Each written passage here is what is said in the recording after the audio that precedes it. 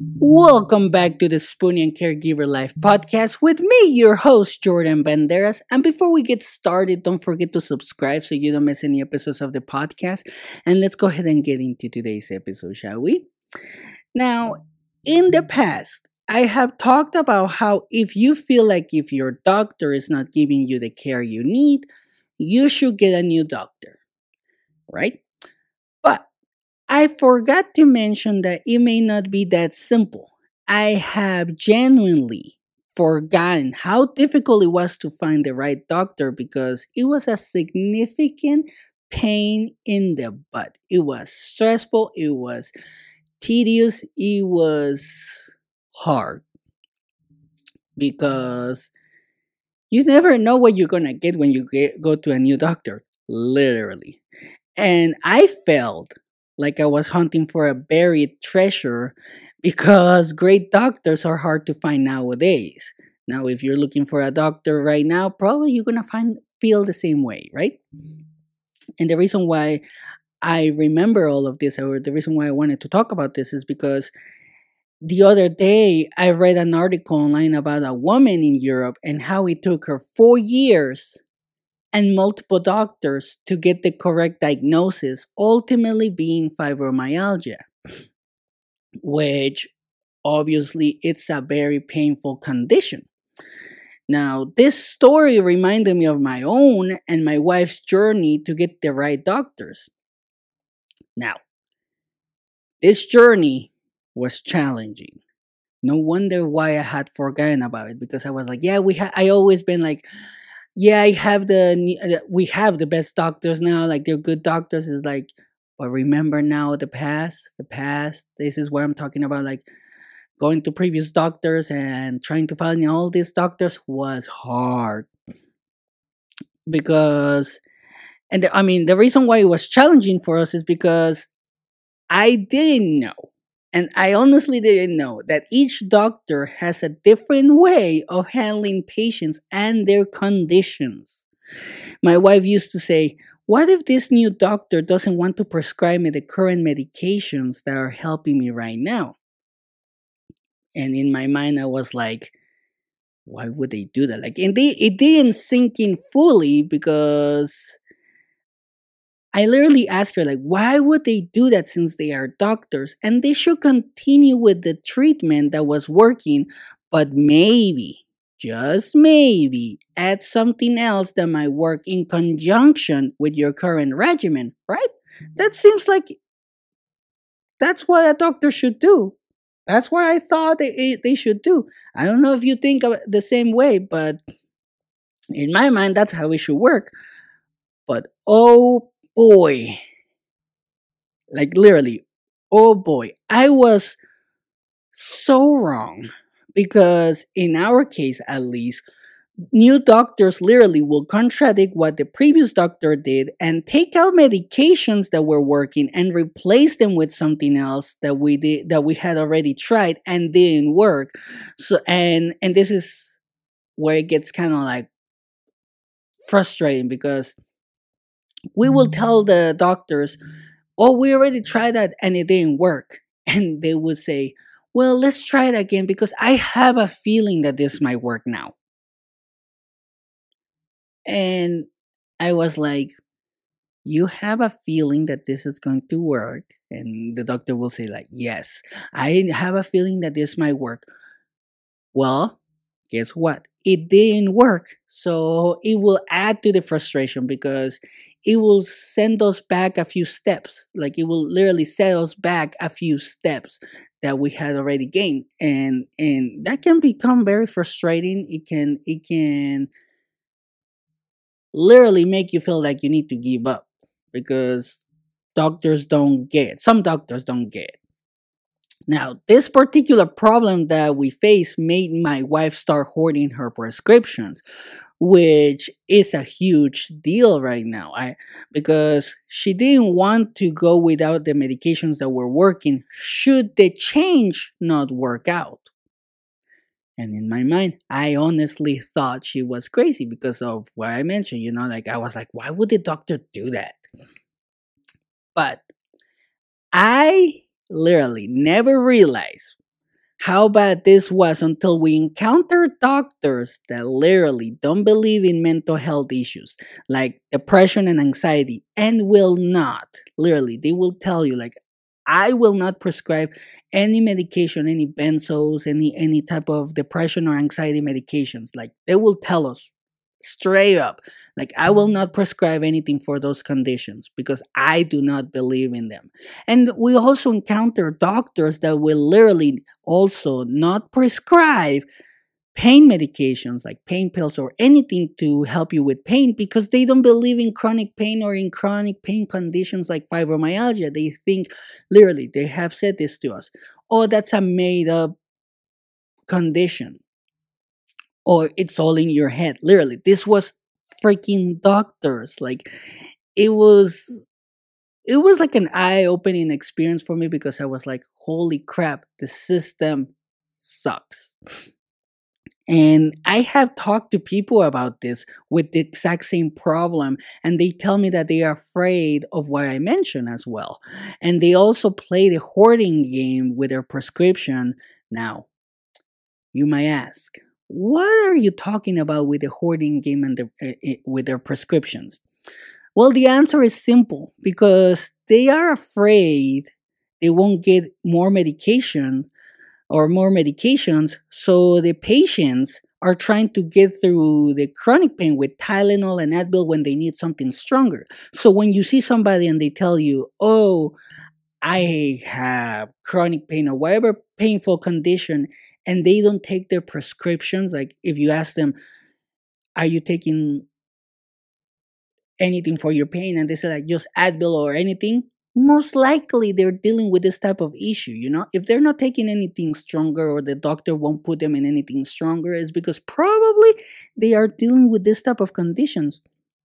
And now with mental health issues, people are actually skipping days on their prescriptions. They're literally not taking their depression medicine or their anxiety medicine, and obviously that actually can become a problem because if you skip your those type of medications for a few days, your body can go into withdrawals, and I could go on and on and on because there's so many examples. So that's why we shouldn't be judging people with all types of conditions because we don't know what they're dealing with. And sometimes what they're dealing with is bad doctors as well. But anyway, after I remember all of this because of the article I read, I thought, bingo, I want to share this with the community because this is something they might encounter at one point. And you might literally be encountering this situation right now, or you might even know somebody that is having this particular problem because it is so common, unfortunately. So when I say to get a new doctor, I may be eating my words. It took us 4 years to find good doctors, like the doctors that we have. And we're still switching some doctors because they don't work out with what we want to achieve, which in this case is for my wife to feel better. Another thing that we also had to do with my wife is that we had to get different insurance. So you might have to actually do something like that to get good doctors. Like the previous insurance that we had was good with medicines, but the doctors that I had in its network sucked. So we changed the insurance, and the insurance that we have right now covers good doctors, but it's a pain in the butt with the medications. We have to fight them all the time. So that's one of the reasons why people are not switching doctors because it's such a hassle. But I highly recommend searching for the doctor whenever you decide to switch doctors. Search for the reviews online,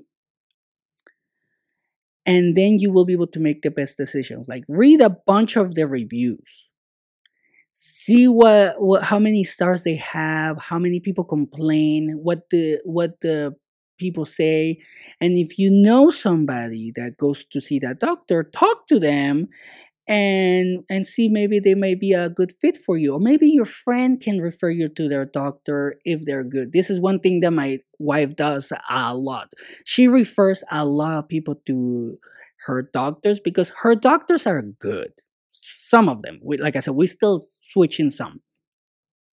So if you talk to my wife and you're telling her, oh, my doctor doesn't want to do this with this medication or anything like that, or have this much pain or anything like that, she will tell you, literally, she will say like, oh, go see this pain clinic, or go to this pain clinic because they have helped me so much, or go see this neurologist because it has helped me so much, things like that. So that's something that we need to do as a community between spoonies, because we all go through something, and if we help each other, we're gonna be able to get better. Like, we will feel better by helping others, and probably we will get better treatment as well. So that's pretty much something that we need to strive for. But the bottom line is, don't put up with poor care because you're afraid that you won't get adequate treatment. That is extremely important. And if you're thinking about switching doctors, don't be afraid of doing it after listening to this podcast, okay?